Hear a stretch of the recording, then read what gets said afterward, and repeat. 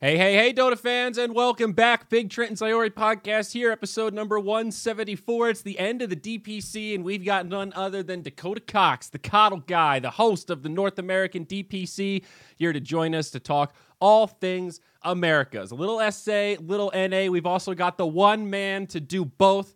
It's Trent Pax. He's juggling all sorts of plates. And he's working that Phillips head screwdriver right now, trying to fix his fight stick. Dakota, my man, how are you? How you doing after this long 6-week grind we just wrapped up? Feeling good, man. It was a grind, but I gotta say I enjoyed most of it.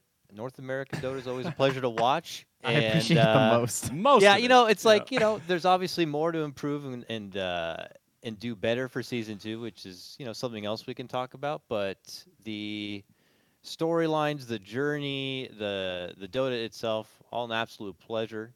And now after a day of rest, it's kind of sad to see that there's not as much Dota going on right now. So there's definitely going to feel a bit of emptiness between now and the 5 weeks until Major. I mean, it kind of cuts both ways. I did a stream the other day and had like 3x the viewers I was averaging during DPC. So the lack of constant Dota is good for other things. The podcast numbers through the roof since the Dota's done. So we got that. To be happy about, I suppose. But you're right. It is weird to go from the all in. Like, it almost reminded me after I was done with exams in university, that first day when they're totally done, you're like, wait, there's nothing I need to be doing right now? It's like you have to rewire to get in that mindset of not being ready for the next broadcast. 6 weeks, you really get in the zone. By the end of it, it feels like, what do I do with all this time now? Yeah, it was actually insane. It was great. I think I worked 37 of the 38 days. Of that DPC. This fucking guy. Dude, it was good. Not gonna lie, it was good. I thoroughly enjoyed myself, but it was super weird the last couple days. Like, I don't know what to do. All the games I'm waiting for don't come out for a month, and Dota's gonna be back on, so I'm kind of pissy, to be honest. I'm like trying to catch from my catalog, and then I also just want to play Dota, because now I've been watching so much Dota, so, Yeah, I times feel you are there. good. Trent, you were the only one to do both regions, NA and SA. Of the games that you watched, which region was better? Objectively. All right. I made a joke to somebody on Twitter, and he was like, SA's the worst. Like, did you even watch NA? And then he said, did you? And I kind of thought, no, not really. But all right, well, I only did a couple lowers, so I can only really speak for the uppers of the two regions. All right. I only did like 2 or 3 of the lowers in NA. NA was probably better overall, like skill-wise.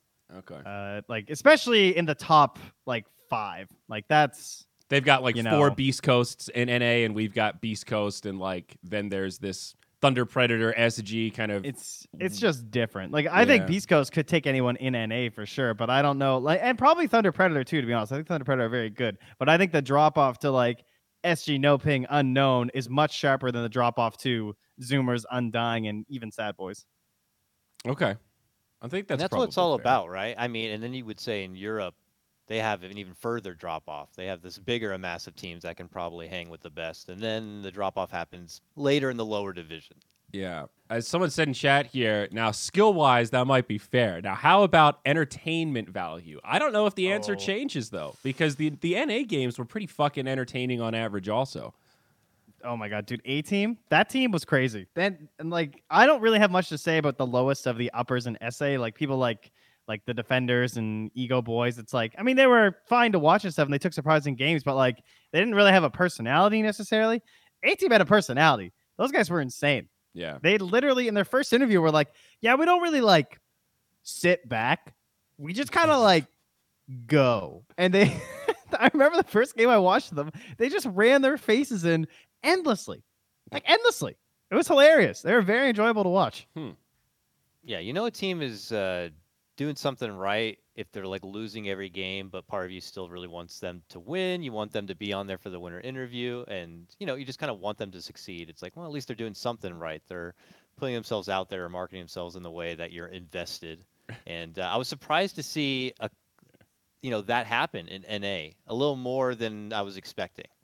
Me too for SA. Like I had an interesting situation though. That team, the LATAM Defenders, Dakota, they were like a surprise to make it to the uppers. They made it at like the last minute in the qualifiers, winning the final series instead of going to lowers. And I really liked their carry player, this guy Cuckahook, and I was really hyping him up. Then like halfway through the season, somebody told me that Cuckahook is a real dick in pubs and that his reputation is pretty like thumbs down, I think. Dude. And that most of the teams had LATAM defenders number because they saw this vengeance of like, all right, we're finally going to pummel these guys after they've ruined so many of my pubs for so long. Oh my God, that's actually hilarious because no lie, I never said it on the broadcast, but we had every Monday we did a media day and we would at least interview one representative from every team and do a cookie cutter set of questions to get our generic videos like how do you feel about your last series played? How do you feel about your upcoming next series? And maybe a various other set of questions. And I was surprised to learn how many people find Zabo and A-Team toxic or, in pubs they've been, a bit, toxic essentially. So I could get where you're coming from. It's like, I'm trying to build up this perfect Cinderella story of a player and of a team. Yeah. And just to hear all these other players from behind the scenes go, that guy is actually pretty toxic. Yeah. It's man. It was kind of like the NA lowers too. There was like a lot of all chat that wasn't like super friendly all chat. It was getting a little like, I don't know if I want to. Guys, slow down. You have those moments of like, I kind of thought they were joking. And then it keeps going and you go, oh, I don't really think that they're joking. Oh, man. I get that there's been a stigma on NA as it's a very toxic region. And when I at least have interviewed and talked to all the players, I didn't get an ounce of that at all. I thought actually all players were incredibly respectful and nice and spoke well, and that was an incredible surprise in itself, but never really saw any toxicity. But they'll talk to each other as if there's this huge toxic vibe happening within the pub scenes, maybe even within the scrims, and it's just something that this doesn't surface for us to be able to see. So yeah, I don't know what kind of story I'm making out for these players, and then they find out behind the scenes they're actually terrible people. Yeah, it's hard to know. And it was also weird for South America because we were pretty disconnected from the additional content. Like Dota Pit did source some really good interviews with a lot of the players, but all of them were either Spanish or Portuguese first because those are really the primary broadcasts. Like the viewership for the English stream was just okay, let's say, for South America. But if you look at all of the viewership for Spanish, English, and Portuguese combined, South America had like record-breaking viewership for that region. So that is pretty exciting overall. And part of me is like, God damn, I wish more people watch South America. But then part of me is just like, this is the beginning of this scene still continuing to grow and blossom. We're just a little ahead of the curve. Such is life. That's just how it goes. I keep thinking about the founding of Beyond the Summit and Southeast Asian Chinese Dota. I remember that old mission statement. We're going to bring Southeast Asian Dota to the Western audience. I feel like that's a little bit what's happening in South America right now. Yeah, and I think that's a good thing to have too. But unfortunately, it's like it feels like the people are not going to come and turn in unless your team goes on and actually performs at the major. And then brings back maybe an extra slot or at least some extra attention to say that this region can step up and look out for them to, be in the next season and be there to watch them. And, I'm hoping for the same thing for NA too. People looked at NA and it's like this is an EG only region. And the unfortunate thing is that when you look at the standings at the very end, and we said this at the closing of our NADPC, you look at the standings at the end and everyone would probably just be like, oh, it ended as expected. EG's at the top. Yeah. Quincy's is the number 2. The 2 teams that we don't know, A-Team and 5MIs, they're out of there. The pub stacks are in the middle. Yeah. Cool. But we watched the whole way through, and it was not as basic as that. There were some cool storylines. There was upsets, and obviously the tiebreakers at the end had a lot of depth to it. So it's unfortunate that things had to end as face value. So now even more so, I hope that EG and Quincy can certainly perform come major time. I mean, I think that was the blessing of NA is that Quincy was able to beat EG for their only series loss in the round robin. Like, there you go, Trent. Look at you with the fresh buttons. Oh, new stick, not garbage. Excellent. Good. All right, continue. But you guys actually have in NA this triangle of teams, let's say, in the top 3 that are all super competitive. Simply put, it's not an EG only region anymore. And that is just so much more interesting to watch. You actually have some competition. You have these little rivalries, if you will.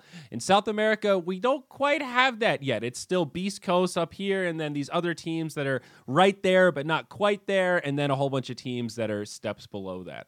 And we need even for example, when Beast Coast lost, like, I don't think anyone thought all of a sudden, oh, now they're going to drop more games. You know what I mean? Like, that's, even though they're losing, I still feel like they were so much better than a lot of the competition there. Yes. So, like, very different to NA. Well, I think we also felt like that one loss that Beast Coast had, they just didn't show up. I mean, they were clearly either not slept or they not actually looked appropriately hungover. fed. If I had to guess, I'd be like, yeah, you guys all went partying last night or something. Like, was there a wedding or something? Yeah, they definitely had that. We've got this easy. Let's outskill these noobs. And it swung the other way pretty quick. So it wasn't even like a satisfying upset. It was like, oh, God, who's playing on their accounts today? What? So I don't know. We'll see. I mean, if Thunder Predators step up on LAN, you never know, but I think it's going to be hard, man. I'm not going to lie. If I'm being realistic, I think one South American team going top 8 is like on the optimistic side of possible. Who is Beast Coast slated to go against in the playoffs? Because I know EG slated to go against Southeast Asia, who is now Fnatic, right? So they're going against each other in the playoffs. Oh, yeah, that's right. Who's Beast Coast going against? Because we already talked a bit about that kind of stylistic matchup, NA going against Southeast Asia, which I think is pretty good. And it's interesting already because you have Abed, you have Ice on EG, some of the best in Southeast Asia. Now they're going to square up against former teammates, former scrim partners, and should be a wild time. What about for Beast Coast, though? I actually don't know. Have you looked at that, right? Well, so I'm looking at Liquipedia right now, but how do you know what? Do we know the playoff seeds yet? I don't think that we do. I can't remember how I'd read that info, but it had been put out there, and maybe somebody in the chat would know. But there was a seeding already put out there of who they would potentially play. Maybe it wasn't concrete, but it might have just been theory crafting. Yeah, but if anybody knows, I'd be very curious to hear. It's just the 6 teams listed as the playoff invite. Secret Fnatic VP EG Beast Coast. Yeah. Unfortunately, guys, I'm not in that kind of inner circle, so I mean, what I saw was not within it wouldn't be a leak because they won't draw any of that stuff until they actually get there, right? Like matchups and all that crap. So no worries about leaks or anything. Real quick though, while we're on the major, I know Trent and I have mentioned it before, but Dakota, thoughts about the wild card? This concept of bringing in these 6 teams to play in like the pre-tournament or whatever you want to call it, and then most of them get eliminated. Like, is it worth the quarantine, the travel, the headache of getting to Singapore to not make it? I mean, it is hype because Nigma and Liquid are in there, so it's going to be competitive and fun, but it's pretty brutal. How many of the wild card teams get eliminated? It's 4 of the Everyone 6 but get 2. eliminated. Yeah. The reason why it needs to exist is because of Europe. It's I think it's kind of like the best way to give Europe and every other region more slots. Like, you know what I mean? Because basically it's for Europe to prove they deserve all 4 slots. That's essentially what I see it as. Yeah, I see it as the same thing. I feel like it's to be able to get regions who are just more top heavy or have clearly just shown that they're the better playing region, just the more availability to make it into LAN and go further. It does add a lot of hype, I'm sure, as a viewer and as a spectator. I agree with you, though, thinking about the extra processes that they're going to have to go through with the COVID situation sounds rough, but I'm sure the players will not turn it down regardless. Take every chance they have. I guess T1 are in the region already, but I feel a little bad for T1. I guess same concept for China, though, right? Because the wild card is 2 Europe, 2 China, 1 C, 1 CIS, and then 0 for North America and South America. To me, it's basically an everyone wins, though, because now you're going to have scrim partners that are there, too, right? As both the team that's going, like, that's a crazy good experience for any of these teams that make and get knocked out. Like, sure, that sucks, but you get to scrim the whole time you're there. Teams will want to scrim you because they don't want to scrim teams that are still in the tournament. Like, you can gain a lot of stuff being there. Very true. That's a good point. Yeah. And it'll be interesting to see who qualifies from China, of course. Still, 2 weeks left on that coverage, thanks to Chinese New Year? That's exciting, actually. I kind of want to watch more China now. It's cool. I don't know. I really like watching China. It's like I watched a ton of it during quarantine. I was really hoping I get to maybe cover some of it during DPC, but it just doesn't work with like time zones and stuff, and having a real life and children and whatnot. So, yeah, I don't know. It's gonna be exciting to see how that shakes out because there were already like big changes going into the break, and I'm kind of curious. Like, it looks like IG haven't missed a beat coming back because they were kind of a surprise anyway. So 5-0. yeah, it's crazy. Yeah, I am with you on that. Unfortunately, China, Southeast Asia, I've probably given the least attention to just because there's not enough hours in the day to be able to Same. watch. And, I love that show setup, the PGL crew, Lacoste, and BCOP. I think that when I have tuned in, it's been quite enjoyable. But it is going to make things extra exciting come international time. And something I said a couple of times throughout our broadcast was just that with the COVID situation, with it being so long since we've had any sort of international LAN or cross-pollination of ideas and meta, everybody's idea of the meta is just so isolated from everyone else that it's those first few days, even when teams touch down, start scrimming, they're going to get a quick lesson on who has got the better idea of Dota, and then they're going to have to real fast. I wonder, and that's what I was like wondering, is like how long before they start rechanging their idea of the game? Like, oh god, we lost 3 scrims or we lost 1 official. It's time to think about other heroes. It's time to think about other ideas real fast. That's one of those big coach and captain dependent thoughts, I'm sure. Like some teams, I'm sure, are able and more willing to adapt, and some might be more willing and less able. They might like kind of freak out, and not have the experience to figure it out quickly. It's definitely an infrastructure thing, and that's where you'll see those teams like make the run through the lower bracket. You get knocked down, caught off guard, and then all of a sudden you figure it out and you make the comeback. It's pretty hype. I'm a little jealous, dude. I want to cover this major. Of all the majors to cover, this is a pretty top tier one in terms of the gap of time since the last. When was the last actual LAN event? What, year and a half ago? Was it that summit? We did a Whatever summit was before when things got crazy, and then the ESL event took place, but that was like a talent on-site only event. Yeah. What was the last event before Los Angeles? Because that was basically the last attempt, and that got canceled. So whatever. I went to that Singapore, and then I came back. I didn't fly anywhere after Singapore because I remember that was the last place I went because that was like December, I think. Maybe it was. So were you guys having a little pre-LA event? Is that what was happening? Yeah, we did a Dota Summit. I think it was Dota Summit 12. Was it 11 with the March 10th to 13th? And that is like the event where we hired Tsunami, but then he was coming from that event, and he may have possibly had COVID. He ended up not, but we could not take the chance, so he just sat in the hotel, and we had to send him back with pay, of course. But just, a wild situation when everything was going on, and we already had players there and everything, and they're like, "Are we going to be able to get home?" So that it was like exactly a year ago, dude. March 10th, 2020. I think that was our last event. Yeah. Holy shit. I'm with you. Whoever works this event, like the anticipation is so high. I mean, at least as a Dota fan, to see these teams once again cross-pollinate and just figure out who has the better idea of the game.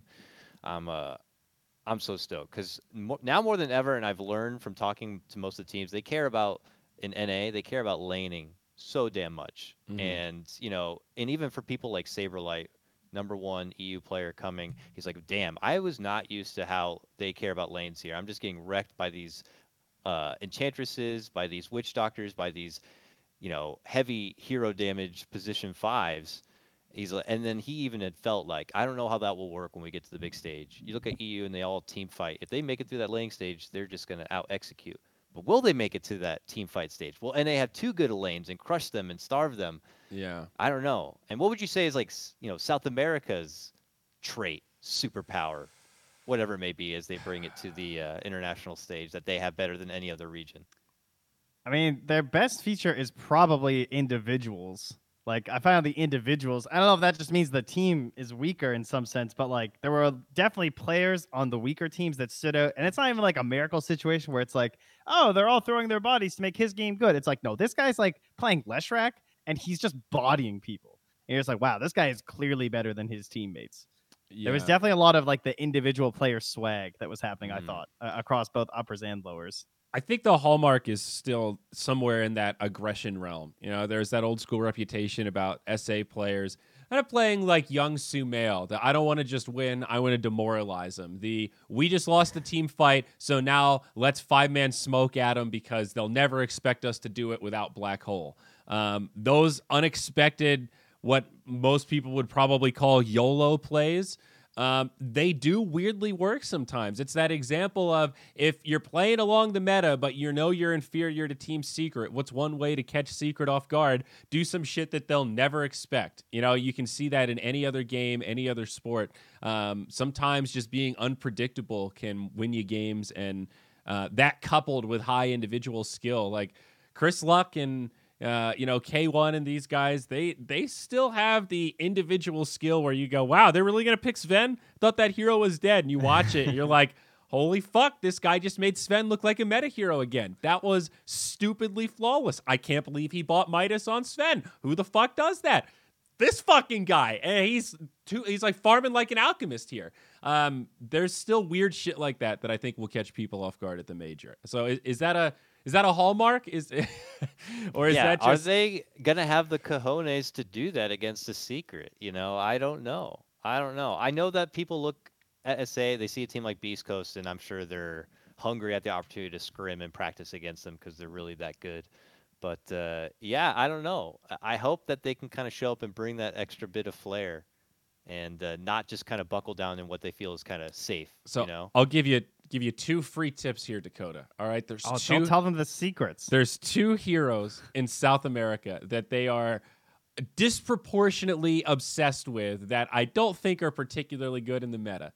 It's hold on.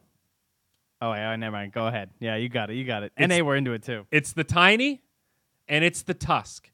Both of them on position 4, but also the Tiny playing mid occasionally. They love to pick the Tiny first as if they're going to take it mid. Then pretty much every game they're forced into putting it 4 because Tiny mid is really not that great right now. And every game we go, the Tiny 4 again. And more often than not, it fucking wrecks, dude. Same with the Tusk. They love these really aggressive, I'm going to run at you, block you out, fuck up your shit 4s that can kind of snowball a game. And they make it work more than we always anticipate. Is that fair, Trent? Yeah, it sounds about right. It's weird. I don't know. The so Tusk passing on stuff like the Earth Spirit, huh? No, they're obsessed with that hero too. They like him too. Okay. He's been getting banned more. At least towards the end, we were seeing more Earth Spirit bans. He's so good that he's like finally. Get that guy out of their territory. The Tusk is in that sweet spot of not good enough to ban, but still high enough priority that he makes it through more often than not. All right, yeah. So a constant roaming aggressor 4, though, which could definitely catch some teams by surprise if they're not ready for it. You know, I don't know though. Other teams might see that and they look at the lane that doesn't have a 4 anymore and just say, oh, we'll just take advantage of that person being alone and construct a harder laning phase against it. But they've been loving Phoenix and Kunkka Tiny. also. That's the other 2. We saw a position 3 Phoenix from Whisper, I think in their last game against SG. That was surprising but effective. Shit like that, man. Their drafting is just a little different. Sometimes they are challenging to draft against because they love to flex these heroes. Like, did you guys see the position 5 Viper at all in NA? The position 5? Position 5 Viper, yeah. I feel you guys might have had a couple. We definitely had position 3 Vipers. We had position 2 Vipers. No surprise on those.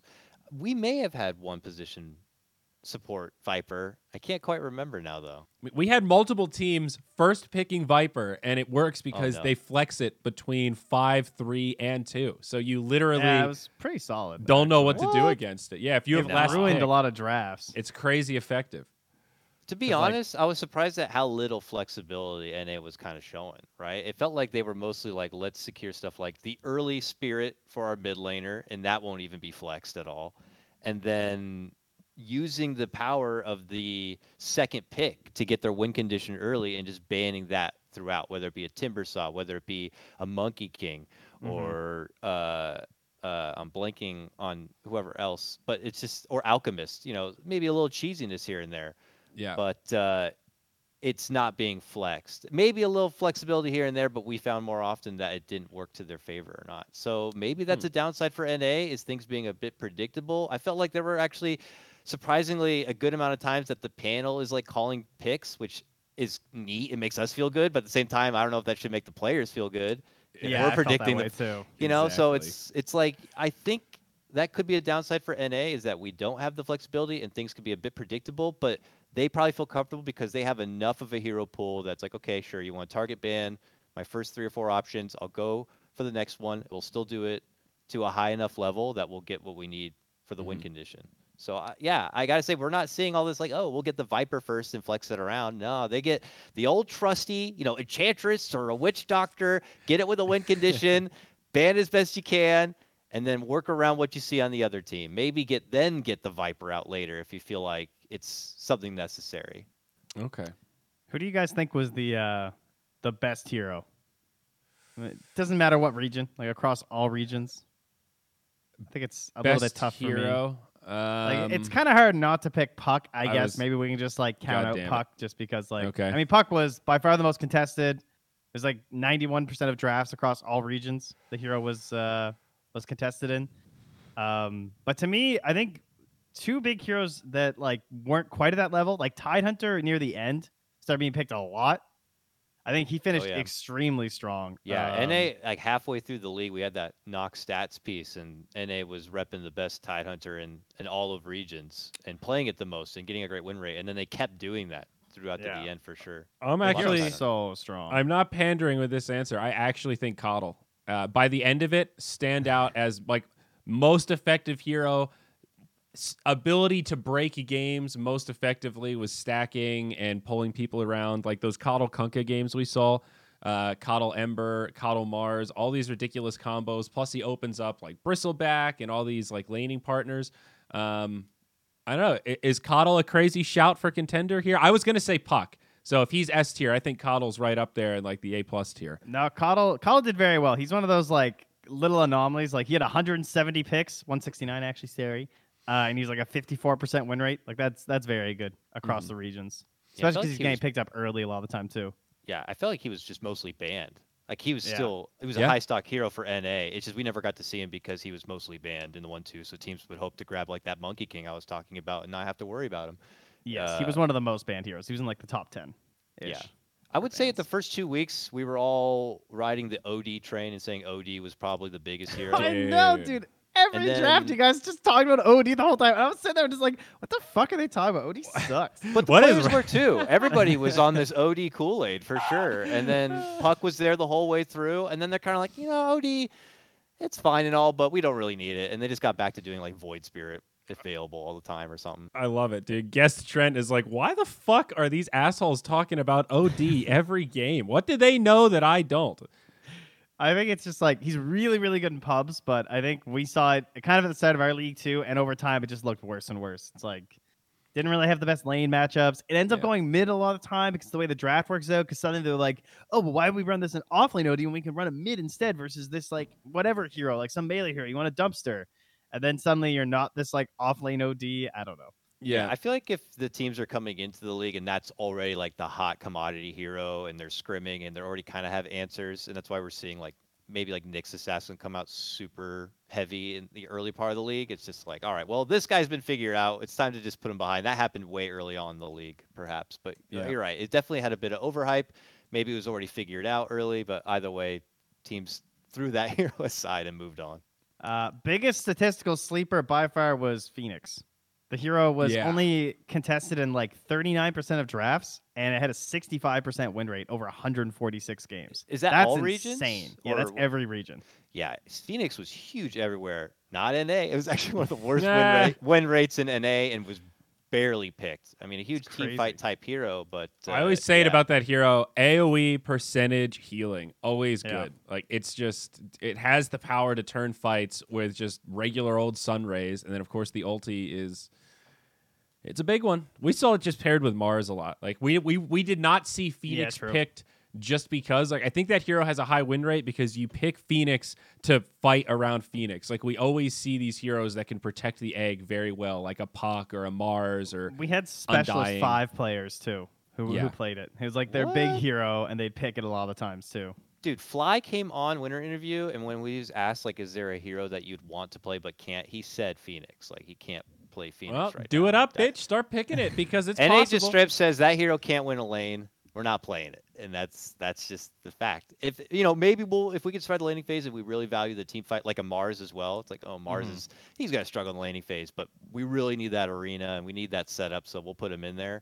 I think NA just is like the lanes first. Can they win the lanes? Can we make it out of the lanes without being they want to be able to play Dota? If you can't win the lanes, you're not even gonna be able to play the game. That's honestly, it feels like the motto. That there is truth there, but I definitely agree with that assessment. Compared to these like real T1 European teams, come 30 minutes, you're just going to get out metagamed. They're going to work the map better. They're going to move better. They're gonna coddle you better. Yeah, dude. It's way harder. It's a cliche, but it's kind of a different game at that point once you get out of the lanes. One of the things I want to talk about though, lower division, dude, Arkosh Gaming, Dakota. Dude, talk to me about Arkosh. So couple layers here. Let's start at the bottom of the pyramid. Is this cool? Like, do you think I want to hear your Arkosh? first reaction. Yeah, like the idea of anonymous players, Slacks is the manager, the kayfabe type thing, the heel, if you will. Cool, neutral, or lame? I mean, I think what Slacks is doing is super hype. It's obviously a marketing push to try to get more eyes on NA Dota. I mean, there's no faulting on that, so I think that's obviously a great thing. I can also understand from the player's perspective how it's awkward on the competitive level to not know who it is. I feel like we came up with a good solution for that so that everyone they're playing against knows their roster. I want to give huge props to everyone in NA for somehow not leaking that roster officially. I mean, there's been a lot of people talking about who's on the team, and maybe there's people out there who know for sure, but, it was never like put on total blast. So it's also Right, the a big misinformation salty tweet campaign. or whatever, That's the thing. You just got to plant some seeds. You got to use the Trumpian politics against them. You see, right? You got to throw some hints out there. You got to get some Trent sounding motherfuckers doing interviews and stuff. Sow some doubt. I sounded like there was a Canadian that team that potentially. goat guy sounded very sexy. That's all I know. Couple north of the border type folks, but the fact is that they're the most watched lower division team for sure. They even beat out some of the upper division teams. So That's crazy. They're doing something right. So if these other teams just took a little bit of that marketing flavor and a way to kind of put themselves out there, you can imagine how much further they could potentially go. But I get it. A lot of them, it's like just about winning, and they think all that showmanship is a bunch of BS, and maybe it motivates them to play harder against Arkosh. But that plays into Arkosh's game. They're hoping to build up rivalries and stories and get you salty at them and all that. And I'm sure if they were allowed to, Arkosh probably would have gone a lot further with the all chatting and everything. So I'd probably watch out for Beat the Pro Series, because it's probably a bit more of a stern, like, guys, True. don't do as much all chat. Don't, BM. This is the DPC. Pro Series is probably going to be like, yeah, if you guys want to do whatever, do whatever. So, but yeah. Disappointed that we're not going to see them in uppers because they placed third in lowers, so they were right there. They missed the cut under the cut.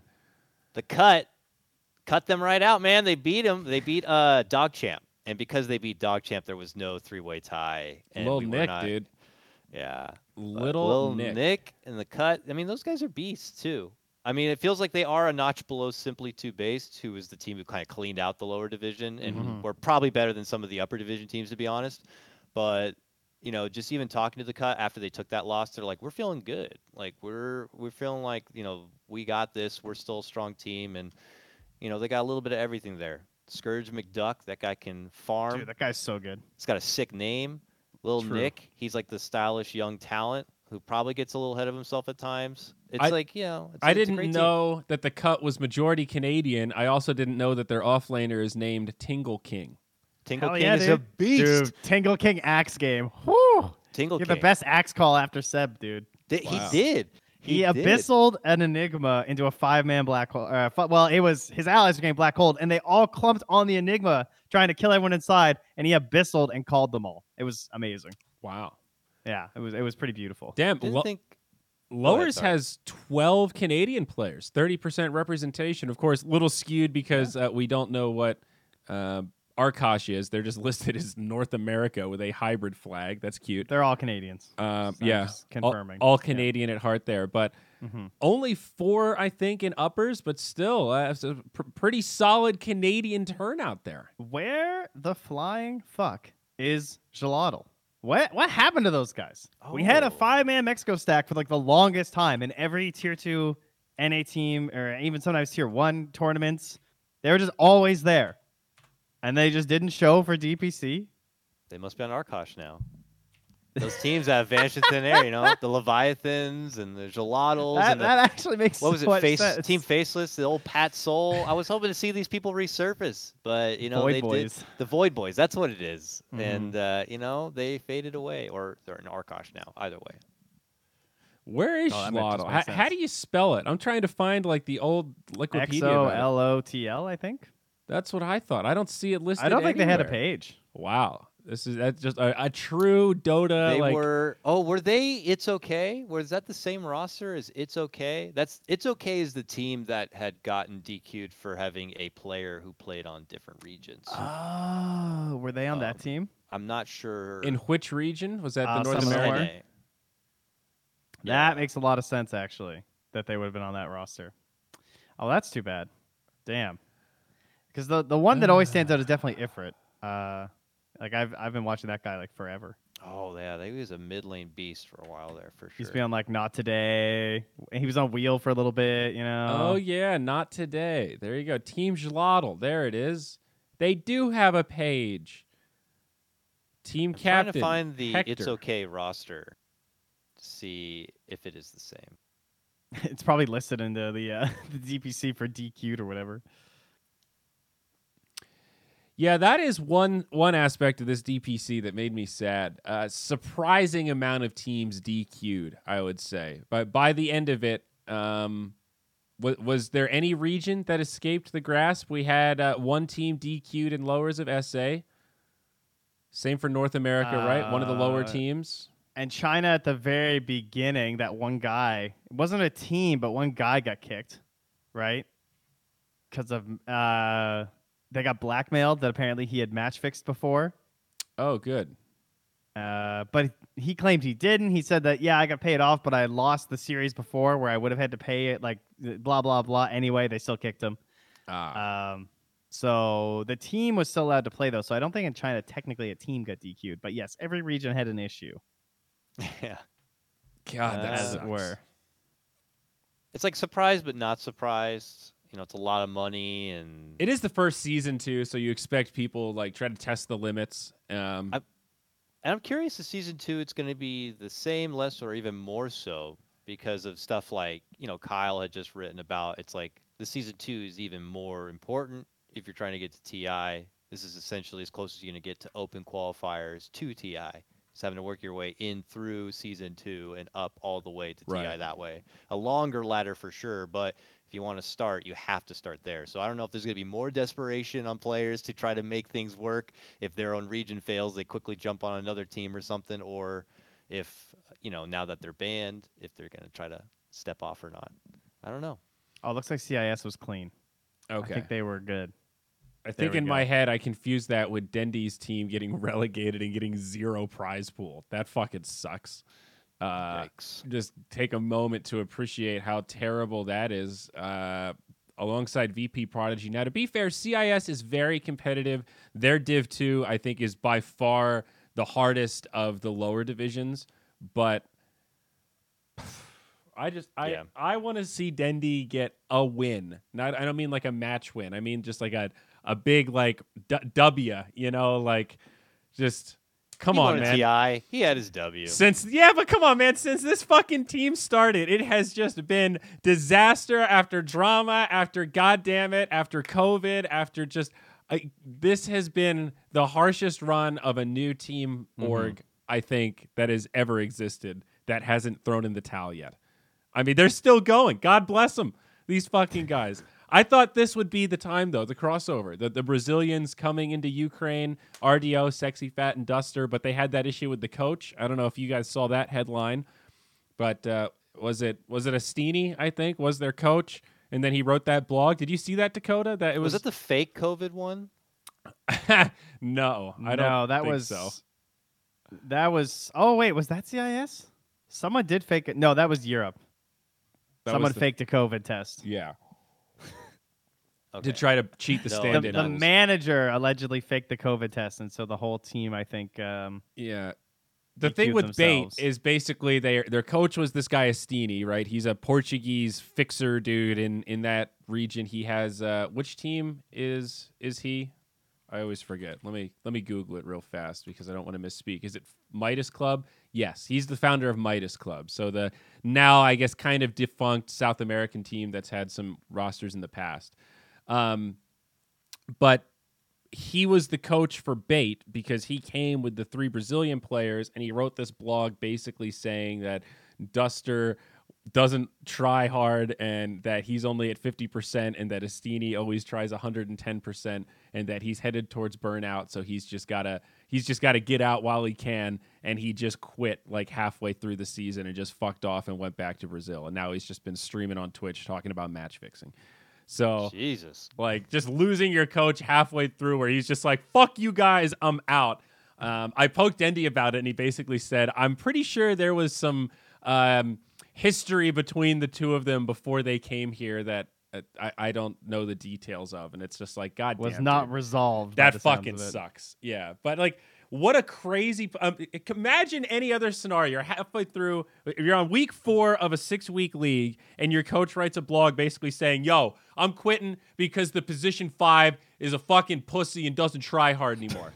Like, imagine posting that. And the only reason it didn't get traction is because he wrote it in fucking Portuguese. It was a drama in the Brazilian scene, but I don't think That's anybody true. even bothered to translate it for Reddit because nobody really cares that much. But it's pretty fucked up. In the blog, he wrote shout-outs to all 4 other players. Like, Dendy, you're like one of the best captains I've ever had. You try really hard. RDO, you're an amazing carry. You're really good. Then when it got to Duster, he was just like, yeah, this guy sucks. And there's no way to do a team when your captain and drafter sucks. I mean, I'm like Jesus. paraphrasing a That little is bit. basically the TLDR. But- He's like, I hope he'll care again someday or something. I remember there was some Yeah. upbeat line at the end that Super made me laugh. passive aggressive, and it's like, even if all this is true, what the fuck, dude? You just like doxed one of your just wait till the season's done and then quit and don't write a fucking blog about it. And the part that made me laugh the most was there was a real Ziori moment in there. He was like, I waited 24 hours before posting this to make sure it wasn't a rage post. Like, dog, you should have yeah, waited that was a good. fucking week. You needed a Dakota to come by and be like, homie, you don't got to take your day out on him, all right? That was like a Wow. real emotional post. So Yeah, unfortunately, that didn't get the attention it deserves. And obviously, I get where you're coming from. Unfortunate for someone like Dendy. you know, yeah, it's just just the happiest Dota guy who's just, been the face of Dota for so long and just wants to get back into the upper echelon. And yeah. shit like this happens. You feel for him. Yeah, exactly. Like to me, this feels like a little unlucky, and like Tendy just keeps getting unlucky. He just keeps finding the hornet's nest and picking it up, thinking there's no hornets in there, and then 6 months later, these hornets fly out, and they're all over his bedroom. Oh, what a disaster. Anyway, one other thing we can complain about: bottom 2 teams from lower, 0 prize dollars. Dakota, I'm sure you're a fan of this. Not at all. No, that's quite unfortunate. Teams investing so much time into all of this, and then to really have nothing to show for it at Zero. all is so How did lame. that pass the base level inspection? I honestly don't know because we've said it before, but getting relegated out and having to qualify back in is the punishment. You know, everybody say like it's competitive. It's not supposed to be handouts. It's like it's not a handout. Believe me, not getting relegated is a huge incentive. No team wants to be bottom 2 out of 8, with or without prize pool there. But 6 weeks is a long time. I mean, not like $5,000 is a lot of money or something, but shit, you know. Make that $6,000, $5,000 or something to round it out, and I don't think anybody would argue with that. Now, that said, I don't think that is the main reason we're having match fixing issues. You know, I hate seeing that argument all over the place of like, well, there's no prize dollars, so of course those teams are fixing. It's like those aren't the teams that are fixing.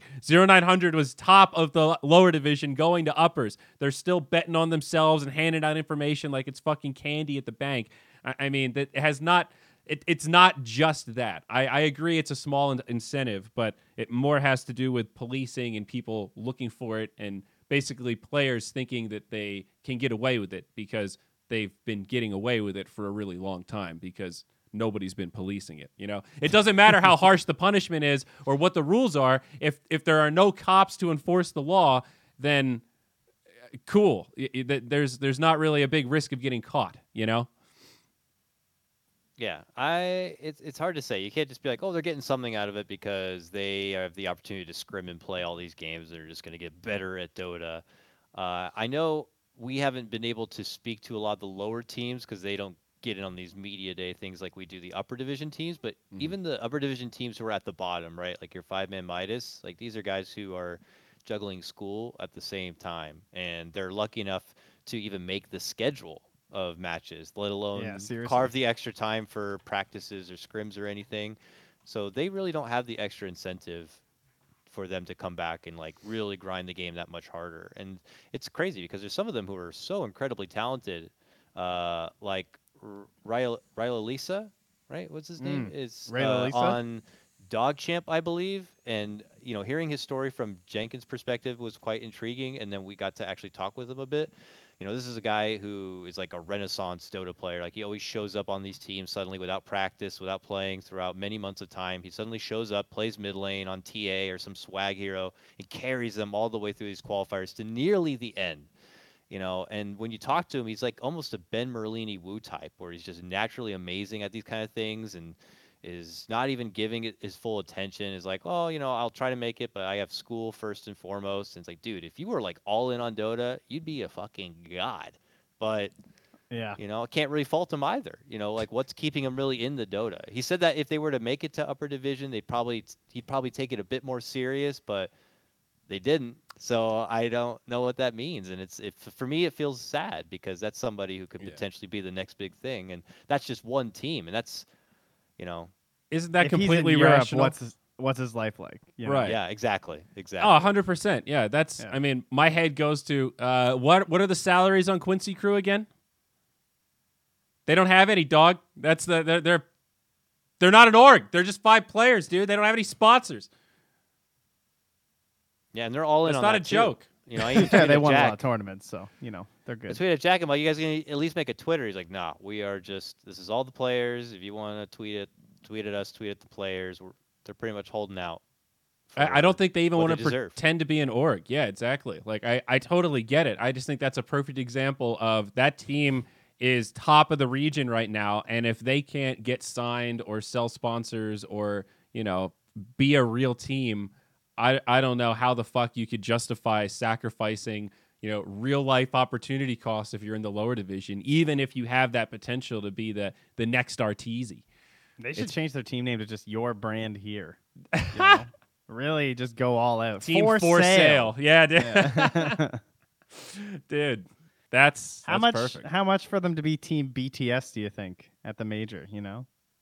Oh, that's a good question. I really am curious if they'll get anything. We could go in on it together. Do you guys want to do Moonduck BTS team? Beyond the Duck? Just do something crazy? Just really fuck with them? Team Beyond the How Duck? How about the Trenton's IRA podcast team? What do you think, Jack? Think we'll get a discount?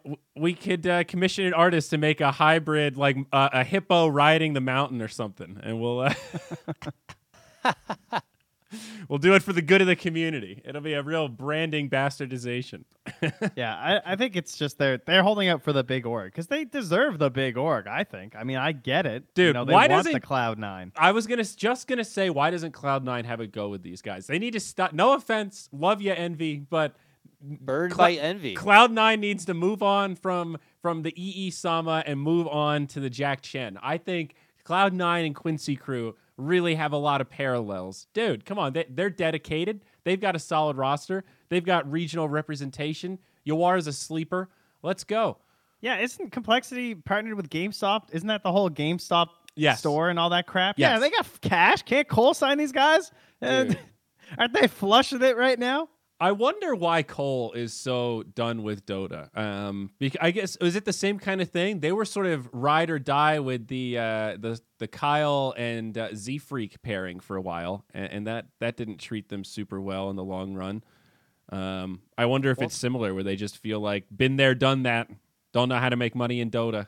Well, weren't they acquired, or aren't they a part of like some The football Dallas team? Cowboys Yeah, own them Dallas now. Cowboys, dude. You know, So ever they just since want that- big ticket items. They don't care about Dota. Yeah. They care about Hey. COD League, Overwatch League. Quincy You know? Crew going to TI. Who knows? We're joking about it now, but we're so far from TI historically. That's when the buzz kind of comes around. So if Quincy Crew does well at this major, they do well in the next league. I bet like major 2 leading into TI, there's definitely some space for that kind of conversation. We'll see a couple of these teams get signed.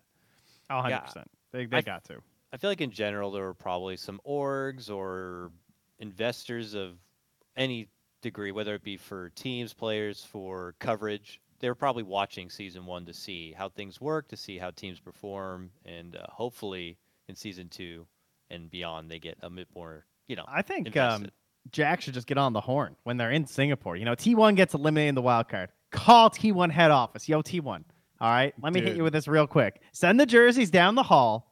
We'll put them on. Give us merch. We could use a coach. Well, Let's go. I mean, Jack, what happened to the Chinese crossover? I mean, obviously Newbie and Forward Gaming? Wasn't that there was some yeah. sale or partnership there? Why don't Yes, we then revisit Newbie that? got totally banned. Well, yeah, I mean, come on, that part's a Jack's little blacklisted. Oh, I see. Yeah, but that's take an the Chinese associate. money, dude. Just go for it. PSG, LGD, more of these Western crossovers. Maybe that's what America needs. Hey, we're selling everything else to China. Why don't we sell our Dota scene as well? Manchester United crew, perhaps. Yeah. We'll get. Although I think my Chinese visa is going to expire soon. I got to get a new one. Oh, jeez. They could just quickly fall back on good old FYM hot sauce or something. You know. before if it doesn't work out. Dakota, I did a Zyori +1 with Eternal Envy, like not that long ago, 3 or 4 I weeks watched- ago. yeah. After that podcast, I got a DM from the FYM hot sauce guy. He's lurking. He might be listening right now. Okay, no joke. I made some somewhat aggressive comments about the quality of that sponsorship, and he, You're gonna say that hot sauce. no, I've never tried the hot sauce. he assured me that they paid cash up front as well as a commission. But, I asked him if it was more or less than $5K, and I don't know if I got a response. So. He said, "I'll tell you the number if you don't say it." Oh, I yeah. He said, believe. I'll tell you the number if you don't say it publicly. And I said, I don't want to know the number. Was it more or less than $5K? And I don't think there was a response past that. So pretty small ticket stuff. And it's I know that they're a small company and they don't have a lot of cash. It's still just like And something that was set up by EE, right? I think you Yes. said all this stuff he got himself. So, he's yeah. not a Well, it's just that salesperson. funny conversation though. It's like it's not worth it because we're not making enough money, but this is all we can sell, so I don't think we undersold. And it's like, yeah, but if you take a step above that system, the conclusion is underselling yourself makes it harder to actually sell yourself because you've established yourself now at a low level. So I've been there, man. That was Moonduck for the first couple years. It's hard. It's really hard to sell ads when you don't have a history, when you're like a brand new team and stuff. It ain't easy, that's for sure. I think still the, wish he had stuck with that team, though. I wish we still had NPs. Like, I think if that was an org that just stayed true and it was always Envy at the helm and they kept with it consistently, it could be something. I truly He believe. went on a journey though. He Yeah. he left Dota. I know. Yeah. He walked away, changed his diet, got fit, got Chad, took the MSN's route, but without the Dota, now he's Keto back. and TFT, dude. That's the secret to success. Definitely a loss to NA Dota, but I'm glad he's happy for sure. I think that's what's most important. That's something he said on your podcast is that he's happy. But I've heard murmurs that this man may return for season 2. So I think Yes. so. It'll be might show up interesting on a team suddenly. if he that we, joins a lower division team, because I asked if he'd ever play on Arkosh, and he was like, "A lower division team? I would never." Like, Yeah. oh, okay, my bad. Can't blame him either. If I'm coming back, the hope for TI needs to be there at least, even if it's a glimmer in the eye. Yeah, no, that's totally true. I feel that. It was just funny. Like, I didn't expect such a like visceral reaction. I was kind of just, like throwing it out there, like thought experiment. Would you get into the kayfabe? Not like, do you want to play in the lower division? What about talent-wise, Dakota? That clip from Malastrix actually had me holding my sides of Suns fan and Jenkins talking about diarrhea episodes. Was that a frequent occurrence on that panel? Yes, yeah, absolutely. I mean, any heat from the big guys? Any DMs from Parker? Just like, hey, let's tone down the poop talk a little. This is Valve broadcast time. No, not really. But okay. I don't think it was stemming from our broadcast or not. But there had been mentions of things that we need to be taking out of our vocabulary moving forward. Really? Is yeah, there a new rule set? And I agree with a bit. Like, for example, like saying something's cancer. I think it's been one that has been getting a lot of heavy scrutiny. And it's wait, does Jenkins say that? Trying to pull back. I actually don't know who was saying at the time because I don't too think distracted by them talking about shit and diarrhea and all this random stuff instead and eating hair and all that. Say we definitely don't say that. That's in our no category. I think. It's been. Like it's been a blast. First off, definitely has been a great time, and Sunset and Jenkins is definitely a unique pairing. Like we had them for the last summit, and to be honest, I wasn't able to even watch a bunch of that because I was having my kid at the time, so I didn't know how they worked together and what I was really getting into. And I knew that they both, and Suns fan loves to talk about those kind of things for sure. And then I just consider them they're like shit post panelists. They'll definitely talk about the game. And they have a lot of, amazing insight.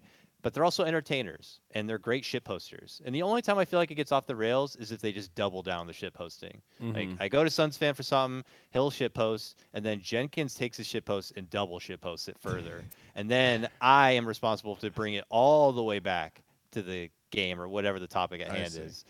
So I think that we could, and we were, becoming something a bit better. It was just such a unique setup that we had to find our groove, So it was definitely a little off-putting for me. I'm not gonna lie, and I'm terrible at hiding how I feel about things, as you can see in these videos. Like it's definitely something I'm not good at, but I don't want that to make it look or sound like I didn't enjoy my experience at all. I thought Suns fan Jenkins were hilarious, and I had a fantastic time. But I don't want to feel like the dad who has to like wrangle the fucking order and all that. That's what makes it good though, because it's like the fact that you can't hide it is what makes it real, and that they know. So part of the fun for them is like seeing how far they can push it without like actually crossing the line that hard, and it's. That's bro, just a funny dynamic. You know how it is, buddy. Someone has to be the good parent, and someone has to be the bad parent sometimes. Hey, we get Arteezy on a winter interview like never, right? Rarely get him on, and it's like this is our prime time. Let's ask him some juicy ones, And it's like Jenkins asked him if he'll eat Bulba's hat. That's a good question, though. I can't remember what Sunset asked before that, but I'm like, dudes, we never get this chance. I'm sure people want to know something else about Arteezy besides this shit, right? What did you want to ask him that you didn't get out? What was the big missed shot? I mean, I can't remember. I'll always creep in a question myself first, though, to be like, let me get at least something that's not, how do you feel? Yeah, then you throw them to the wolves every time. And here's Suns fan and Jenkins. Yeah, and then they'll usually do something a bit like what they call lame, like a basic question, and then throw in a curveball, which I don't mind. I like that kind of thing, and I think it does keep our interviews, very intriguing. But I also don't want to scare away the players from coming on either. So I think the problem is though, like Dota players don't want to talk about anything Dota related anyway, because it's all so secretive. Exactly. Like all you can ever ask about is like, oh, how did this moment of the game feel, or what were you guys saying? Then that's usually okay. Yeah. They don't mind that kind of stuff, like the calls. But this idea of like, man, why aren't you guys picking Phoenix? I can't talk about that. Yeah. So it kind of works having those kind of questions. I think that makes it better. Like, will you eat Bulba's hat? Because then you at least you get something out of Arteezy when he won't tell you about Dota. Yeah. It's fun to egg them on in different ways. It's like, why are you guys tipping MSS so much? Why are you doing them like that? Yeah. And then have them talk about maybe this potential beef or something like that. Yeah, and I agree with you, Trent. You don't want to ask them like, so why are you Jenkins will even do this. He's like trying to dig out. Oh, dude, he was so guilty of that. God, dude, he's in there like, so I noticed that you guys are valuing this pickup here. Is this the case? And they're like, dude, I don't want to answer that right now. I'm going to give away all my secrets. That's the thing. Like, you can ask them. They're not going to get offended, but like they just won't answer. So that's... Crit did the slowest answer ever. He was like, yes, and I can't say more. I don't even remember what the question was, but it was the funniest. I don't want to talk about that answer ever. Crit like couldn't even think of a way to like BS an answer to avoid. He's just like, I No. truthfully answer, but I regret as I answer. No. Yeah. We are the only regions that did that, I think, though. This idea of like the static panel. Well, right? like, you mean same panel for everything? What do you Yeah, mean? because they always had the same 3, and we always had the same 3 as well. Yeah. Okay. You know what I mean? Every other region was Yes. shifting it up a lot more with the casters and stuff. I mean, So that was kind of interesting. We took kind of different approaches, especially with the remote broadcasts. Like the Americas just did this lean, mean kind of crew of, all right, we got 5 people, we got our roles, and that's it. Like no sick days, you know. There's just this is it. This is how we ride. And The there's grinders. Yeah. well, there's a beauty to that too because everybody sees everything, so you're all just like really on the pulse, and I don't know. You're just connected in a way that you miss a little bit when you're not covering every game. You don't watch them the same way when you're not covering it, you know. Oh, yeah, 100%. yeah. Yeah, that was really good. It's the exchange for not being able to have the nice glitzy, crane operated cameras and set and yes. setup. We're the grinders and we're just grimy as we watch each and every game and, get fully In our invested in the pajama story pants. instead. Yeah. Yeah. It's good. And our snowball mics and bad audio and all this shit. That's Yeah. my complaint. I don't want to wear dress shirts anymore. I'm done, I Dodo Pit. simply I'm done. requested my request to the talent for DPC, which I think is totally fair. Yes, was wear yours was good. something you would just wear going outside, out and about. Yeah, no graphic tees. I No believe was graphic the one hard tees. rule.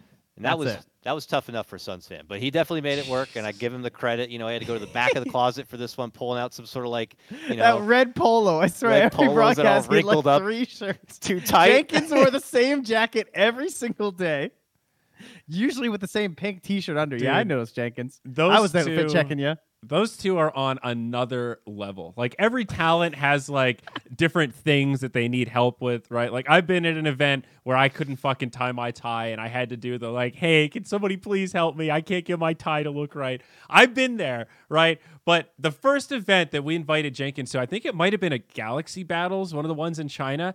And he like maybe a week before we're leaving, he just sent me a message like, wait, do I need dress clothes for this? Like, yeah, you're going to want to have a jacket and a shirt. Oh, shit. Should I go buy some? Well, you're going to need to do something like just this. It was like when Ryu Boras showed up at TI4 without any dress clothes. Like he just shows up with like, I don't know. I'm just kind of here. I don't know what's going on. Just like, dog, you're about... Look at Greg and Sheaver. They look fantastic. Greg, he's got a pocket square, for Christ's sake. You can't wear a T-shirt. You stick out like a sore thumb. Oh, God. I'll never Valve forget ain't telling them though, so they don't know any better. I'll never forget the tuxedo jacket though, Suns fan. The what was it, DAC, whatever. One of the first events where we dressed up in the BTS studio. I don't know if were you there for that, Dakota? I can't remember. I think it was 2015. I wasn't No. there. I was in China, but they were doing. I think Bruno was there. They were doing coverage in the old BTS studio next to the remember. kitchen. And Suns fan had one jacket, and it was a tuxedo jacket with like the silk lining, and then he had like one dress shirt, and then all graphic tees, and that was the look, a graphic tees with a tuxedo jacket. Awful, absolutely awful. Good Top times. tier. Jesus Christ. But yeah, it hasn't changed for them at all. They have an interesting type of work ethic. I can't tell if Suns fans live in the dream or live in a nightmare. I don't think he knows either, dude. You know what I mean? Like at his age, it's kind of amazing to be on that schedule and be that nonchalant. Like every time I ask him about something, like last time I asked him about his plan for Valorant, he responded, "Bro, do you think I think more than a week ahead for anything that I do?" And I said, "Well, I did before this conversation, but now I'm questioning everything." I don't, what? He's a one-track kind of guy. He gets into his like, I'm working on Pog or I'm working on the tutorial now with Slacks. They were doing script readings the other night, and the guy's a fucking owl. Only what time does he even wake up? Like 7 p.m. my time, like Yeah, 3 p.m. it's Pacific or something. insane.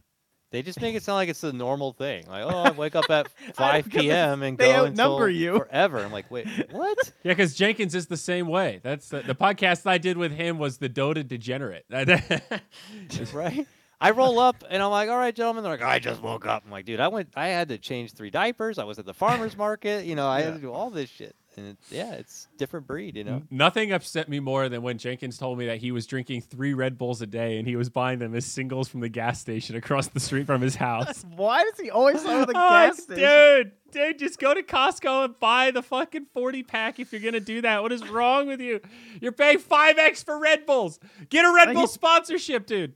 He talks about it like he's a fucking, like, going out looking for rare flowers. He's like, oh, well, if you can find this one at a gas station near you, you're lucky. Sugar-free Powerade and the pink light flavor.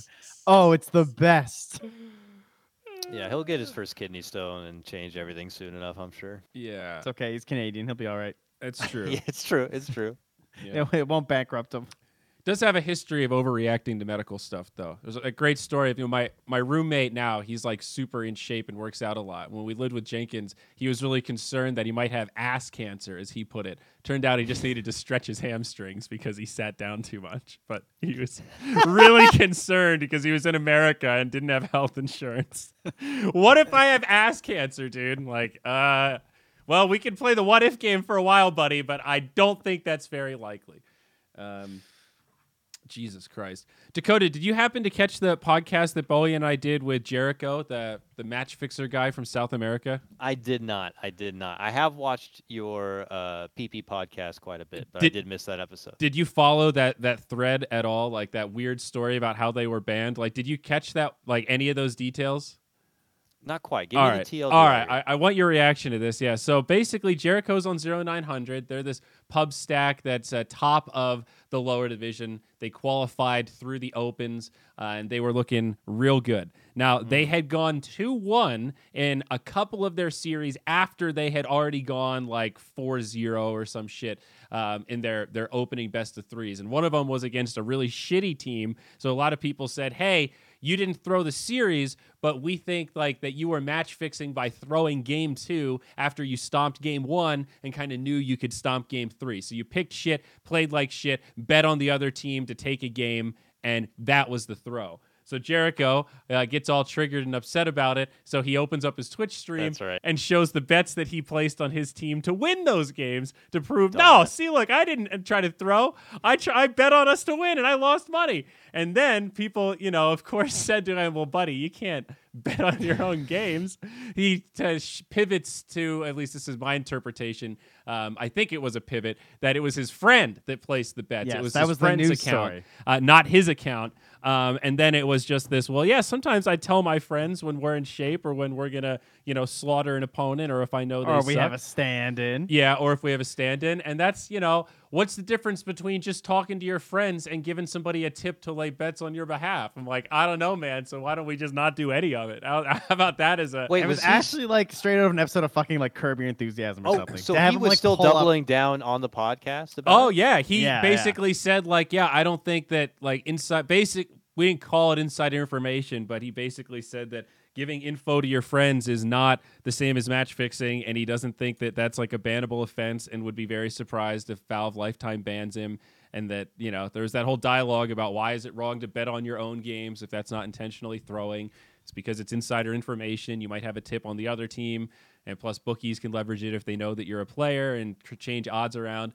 All of it is bad. You just want to keep players away from any of that potential conflict of interest, unethical behavior, insider information, intentionally throwing, picking Undying to throw first to 10 kills, but you still win the game. Any of that kind of shit. Just fucking play Dota and try to win with the best strat that works for you and pretend the odds block don't the exist. sites, bud. Yeah, just Don't block go it on out. there. Just pretend they don't exist. But apparently the rumor is that Jericho has been betting on his team to win and various prop bets for a long time, and that he's been warned multiple times by different captains that, like, this is a bad idea. So, like, there were a lot of Spanish comments in chat. Like, when we streamed that podcast, it peaked at 2.5K concurrence, and it was mostly Spanish speakers because, he only speaks Spanish. So we had Swado there to do live translation. And so. you guys were only on for like 45 minutes or something. Yeah, it Max. wasn't a long stream. Like the tweet kind of picked up traction that we were doing it. So it was like a big story. And I mean, Dota Pit was not really happy about it because they're like, yo, you shouldn't platform a match fixer. And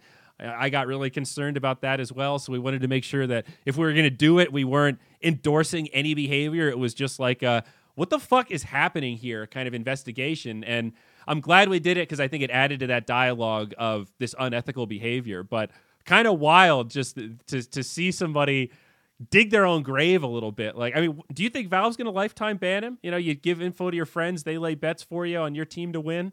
I think Valve will not take kindly to that. But then again, did they ever say that you couldn't do that? Could they get away by saying, you never said that that's match fixing? Yeah, I don't know if Valve will just straight ban them or if it's going to take the next season go around and people to be like, hey, he's playing, by the way. Yeah. And they're like, oh, all right. This again. He's banned. Dude, all right. One of our fellow tournament organizers DM'd me after the podcast and said, Valve's just going to ban him 2 weeks into season 2, right? Exactly. Like, oh, God, you're right. Yep. That's the real question. Do you team with him now if you're a player? Be like, nope. Don't care how good you are. I'm not going near a potential ban. Probably not. I'm out of this one. That should be enough not. deterrent, honestly.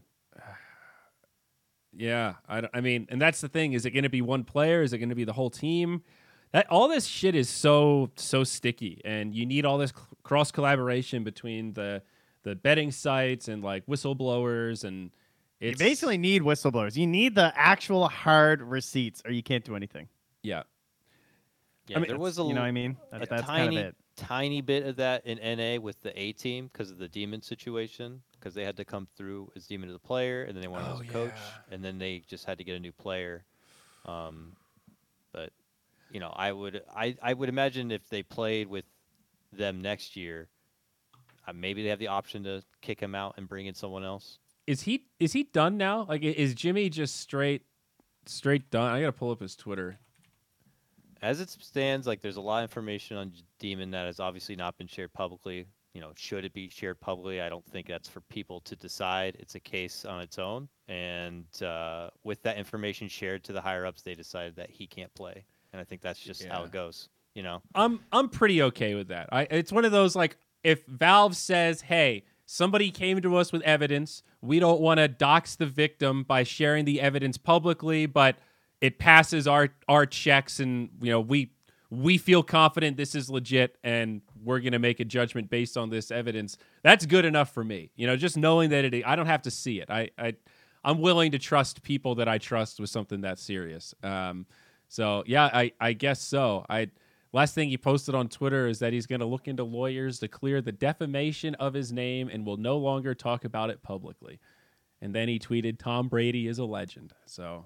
Looks like things are going real well. Bummer. Yeah, sticky, awkward situation. Obviously, with that whole perjuring, there's a lot of NA talent in there that had to go, but they had to go. And, you know, if something's wrong, then it's on them to find justice in their own ways. But as it's been decided, they can't play. And that's how it goes. I think Jimmy mostly defamed himself in his responses. That's the issue for him more than anything else. It does... Public perception matters, and he has like quadrupled down on his response at this point. So it's, you know, good luck to you. Dude, Pokemon MOBA. I'm looking at this screenshot, Trent, and I want to play. Wait. No, you're not. No, you're not. You're not looking at anything, sir. No, I definitely did not send you one. No, Thank I'm looking you. at your public tweet of just downloading installing. That screenshot. Yeah. Like, yeah. I that's don't the even. one we're talking about. Yeah, I don't even have it in the store because Okay, thank you. even this is hype for me. You're 11% out of your 500 megabyte download. I definitely didn't send anyone any screenshots because I'm not allowed to or I get banned. Look, all right? Look at you playing. Like, Trent looks like, definitely not looking to ditch the Dota ship here at all. dude. So they had a Canadian beta. My brother sent me a message like, yo, you can sign up for the Canadian beta and have a chance to get it. I was like, oh, really? So I signed up, and I guess I got lucky and got a thing. The Blastoise goes down the mid lane. And okay, I think I'm ready. I'm ready for this. I think I'm ready to go. Are you allowed to talk about the gameplay, Trent, or is even that privileged? I think probably not. There's a lot of like, do not show, like every time you click a screen. So I'm sure there's some things I can say. All I'll say is that the controls feel very nice. I've never played a phone game. Okay. Thought it was pretty cool. It's a phone MOBA game. It's going to be on Switch too. Switch and But phone. Right now, there's a Canadian open beta. You guys can, if you just Google Pokemon Unite Canadian beta, you'll find the link to it. You can just opt in, and you might just get a notice on your phone saying you can download it. That's what happened to me. A FOBA. Um, I've never heard it called that. I like that. That's pretty funny. FOBA. That I is imagine good. the controls on Switch will be very good based on how the controls on the phone are. But again, I've never even played a phone game and it feels totally fine. But I have a really small phone, as you can see here. I have an XZ1 Compact. I love it. It's very The tiny. hell? I got the big boy. But yeah, so it's very hard to play a MOBA on something like this. But it's like, I mean, you only need your 2 thumbs, and honestly, it still works It fine. must be pretty simple, right? Like no items also or anything like that. Yeah. I think Switch will be better though. Like I liked Arena of Valor on Switch. There were just less people playing it, but the actual controls were pretty fun because the phone hurts your thumbs after a while. It's not that ergonomic, but the Switch is obviously way easier to play on. Yeah, hopefully it's cross-platform. That would be pretty cool. That'd be you could like badass. play on your Switch and like do that. But yeah, it is impressive. I will say, I enjoyed myself. There's skins. What? It's got to be my- skins. Gotta My make money. Pikachu looks pretty mean- dope. I'm not gonna lie. Is it going to be free to play? Is that the model? It's like freemium I believe bullshit? so. I think it's free to play and then unlock. Like I think you get one of the Pokemon at the start, and then you can earn. It's like League. I think is the same system, right? Where you can like earn points to unlock heroes, or you can buy them. Yeah. Lots Um, like that too. yeah. So it's it's fun. I'm super hyped, dude. I don't know how long the rounds will be in the end. Currently, the system is a timed round system. Sorry, Pokemon, Oh. don't ban me. I'm sure you're not listening to this anyway. But that's one thing I really like is that there's like a time limit. It's like, okay, the game's 10 minutes. It's probably going to be longer in the real release, but right now the beta is 10 minutes. Oh, so I you know see. how long you're playing for. And it's a That's cool. score-based It can system. end earlier, or is it definitely? Always I 10 think it minutes? can end earlier, but it would have to be. It looks pretty hard to end earlier. Wow. Dude. Yeah, and you start at level 1, you level up. It's This pretty is cool. the future. Oh my gosh. I got to study up on all these new Pokemons. I missed like the second half. It's extremely basic for anyone who plays Dota. You will understand. Really? Yes. Dude, I'm going to be You're the not best gonna have a hard Pokemon time. commentator All ever. right, I think I can say this. I played my first game versus people. I got a rampage. Or no, sorry, it was only an ultra kill. I killed 4 people by myself from full HP as Pikachu. It was fucking hilarious. Dude, you're just picking on like I- 10-year-old Canadian Pokemon fans. Yeah, I They're really like, was. It "How was do great. I was collect actually them?" just I was like bullying people. I scored more of the little flag things than my entire team combined. Which, won't Good. explain that. And I was the first round MVP. I had 10 kills. Everyone else on my team had 0, except one guy had 3. So it was pretty fun. Wow. I was owning. So do we know Yeah. if there's going to be a competitive esports scene? Is this a backing that comes from a Pokemon side or a Oh, Nintendo side? Because we know Nintendo. Nintendo and esports it's always a bit kind of, Although they went pretty in on that one fighting game they have. What is that thing called? Pokken or whatever. And the Pokemon trading card game. They actually do a lot of esports stuff for it. They put I a forgot surprising about amount of Pokken. money into it. Or is You that know how what you I mean? say it? Pokken? I don't know. I have no idea. But Pokken. Yeah. I imagine that there will be money thrown into this, yes. Okay. Here's an article on oneesports.gg. Pokemon Unite could be the next big esports title. This article is written for every new game that comes out. Pretty exciting. Oh, wait. This is from, is this a Nintendo employee? I'll Senior say- analyst at Nico Partners. As it stands right now, I think it will be very fun, especially at LAN if we're all like hanging out in the green room and playing this game. Like it gives me that feeling of like when Underlords first came out and we all like Hell played yeah. together. Hell that would be yeah. this shit, dude. Like it's really funny. It's just nostalgic enough. So it says, this is somebody I think that works at one of the publishers, said that this genre is already proven to be very popular amongst young gamers in China and Southeast Asia. It's going to be aimed at all fans, so it'll be like kind of casual friendly. Looks like it says there will be no esports focus initially, but the game could become established for esports if the player base goes in that direction. And it said it would be interested in doing world championships like they have done with their Pokken tournaments in the past. So is that like the Nintendo where they do those big Nintendo events and it's like championships for all their games? Is that what they're talking about? Exactly. Okay. Yeah. Was there a unique Pokken League? I actually kind of forgot about that game. I think they just have a bunch of like little events with their cards and stuff, but I think it's like decent cash considering. Yeah, there'll probably be dev ran events for sure. Dude, I'm trying to get in on this. Anybody got an in with Nintendo? This is it right here. This is me. I'm ready, Trent. I think the initial plans were for a March open beta. So I guess that's probably just been delayed, maybe. But I would imagine you'll get one soon. The game's in a good shape. Like it's definitely ready to be baited out a little bit. That's good. Okay. Yeah. Yeah, it looks Yeah. like more info's been coming out. So, damn, dude, Switch gamers. Doesn't matter though. I'm just gonna be playing Strive the whole time. So Yeah, there you go. 1 month. 1 month. You guys gonna do an So event mad. for that game, Dakota? You guys hyped up? Trent's been talking about this new fighting game like crazy. He won't stop. I don't know. I'd love to do a fighting game event again. I've been burned by the devs in the past, so Oh yeah, you guys got fucked hopefully, hopefully they're more open to the idea of people getting in on some third party. Who owns this one? Is this a new dev or is Arc this? Systems, up. Arc right? Systems. Yeah. I don't know these guys. Are they? Is there potential there? I don't know. don't It's not really like they know. have like a. It's hard because like it's like I'll talk to their English esports team or whatever department, and they don't really have that, and it's.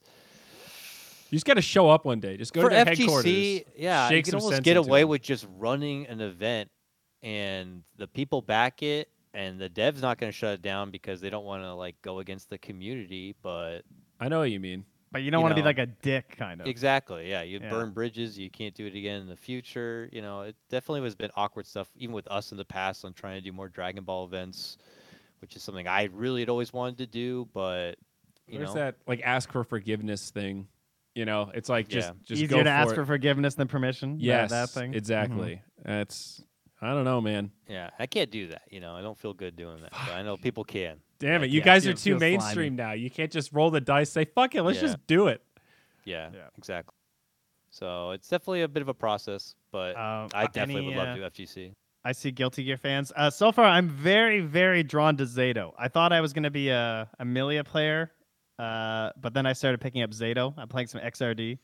Dude, that guy's fucking hype. Zato's like the coolest shit ever. So yeah, I think I'm just a Zato player. He's the one that has all the black shit he controls, right? Yeah, he's got the puppet. Yeah, He's got Eddie, it's dude. insane. Zato and Yeah. Eddie. Yeah, he's pretty insane. Yeah, he's fun as hell. All right. Well, any closing thoughts here, boys? Any updates on the kids? We got more kids than dads on this podcast. So, definitely want to give you guys a chance to talk about the little sprouts. They're sprouting. I'm surprised at how much feedback we've been getting because I think the Dota audience who are getting older are definitely of the high mind of we don't play as much. We just like to watch the game. Like, I still definitely enjoy watching the game, like as if anybody would watch the old baseball game or whatever. Yeah. So they're in a position now where they're like throwing the game up on the big TV, but they have kids and stuff. So I was getting a lot of feedback like, hey, I love the show, but the shit posting goes a bit too far, and I have kids and stuff. I'm like, damn, Dota audience is getting older. Yeah. Yeah. So I it's wear a true. headset when the boys are around. so it's definitely interesting because I would love my kids to watch Dota and get into it though. But Dota's like that kind of game. It's a different breed kind of MOBA with Very it's much covered more of an sometimes. adult game. Yeah. Yeah. We had little Trent pop on broadcast a couple times. It was That's true. Both of them. appreciated. Yeah, had to be done a few times. Got to sit on a couple panels, smash some keyboards, that kind of stuff. You ever get Very to flex the kids on broadcast, Dakota? Does that happen? Not currently, just with our home setup. My working area has been like in the midst of the living room. That's why I'm not even at my home right now doing this podcast. Because any given moment there's like noise pollution and kids screaming or pooping or something like that. So, when we make the next step, which is a plan for us to move into a house, like a bigger place, a homestead, I'll have hopefully an office space to be able to handle stuff out from or Shut the broadcast door. or stream. And yeah, if the little man comes in and wants to join on the action, then absolutely. But for right now, it's a bit too hectic for me to do anything like that. Hell yeah, man. Very cool. Well, buddy, I appreciate you coming on and shooting the shit with us. Awesome Thanks, to get to hear from the front row seat from North America. The Americas unite. Together, we're almost a region that can compete with the likes of Europe. Almost. Yeah. With We our should be, forces combined. We should be looking out for each other, and that goes Hell for the yeah. players as well, and something within the region. I'm always a bit let down on when NA teams put each other down or something like that. It's like you guys should be rooting each other on, or even for these two teams going on, Yeah. like Quincy and EG, you should be like cheering for them to succeed in hopes of maybe getting another slot or something like that. So I think NASA should definitely have each other's backs. Well, here's one for you, dude. Little parting thought. There's this new internet line going in that's direct from Brazil, I think, to Portugal. And the rumor is that like sub 80 ping connection from Brazil to Europe. So like you could play on Lux probably to like 90 ping, something like that. And that might open up potential scrim partners for Europe into South America. And we could start seeing some of that crossover like Invest never before. now. I know. And now I a lot of people say like, all right, what's the timeline on that? Like it's estimated to be done this year. I think it's already like they've laid the foundation and they've been doing private tests and they're going to open up the bandwidth for public use like in a matter of months. So there's some potentially exciting stuff, dude. Technology is in an awesome spot. And that is Imagine we have just like satellite direct beam internet, no ping, and everybody could just scrim and play who they wish. That'd be just such a wild world. Would have been very convenient during a pandemic. That's for sure. Yes. Yeah. But mark my words, man. I know Peru's been taking over South America, but Brazil, it might be on the rise once that tech gets put down and people know about it. Cheap, fast internet. That's a big deal for us. But folks, thanks for joining us on this podcast. Make sure you follow us, YouTube, Twitter, all that shit. You know where to find it by now. Episode 174 done. We'll see you next time. Give Dakota a follow as well. He's just at Dakota Cox, one of these badasses. Both of you guys, Trent and Dakota here, embracing the real name instead of these goofy nicknames. Well done, gentlemen. Well done. Thank you. There you go. Dakota Cox Cass. All right, gang. We'll catch you next time. Bye-bye. Later.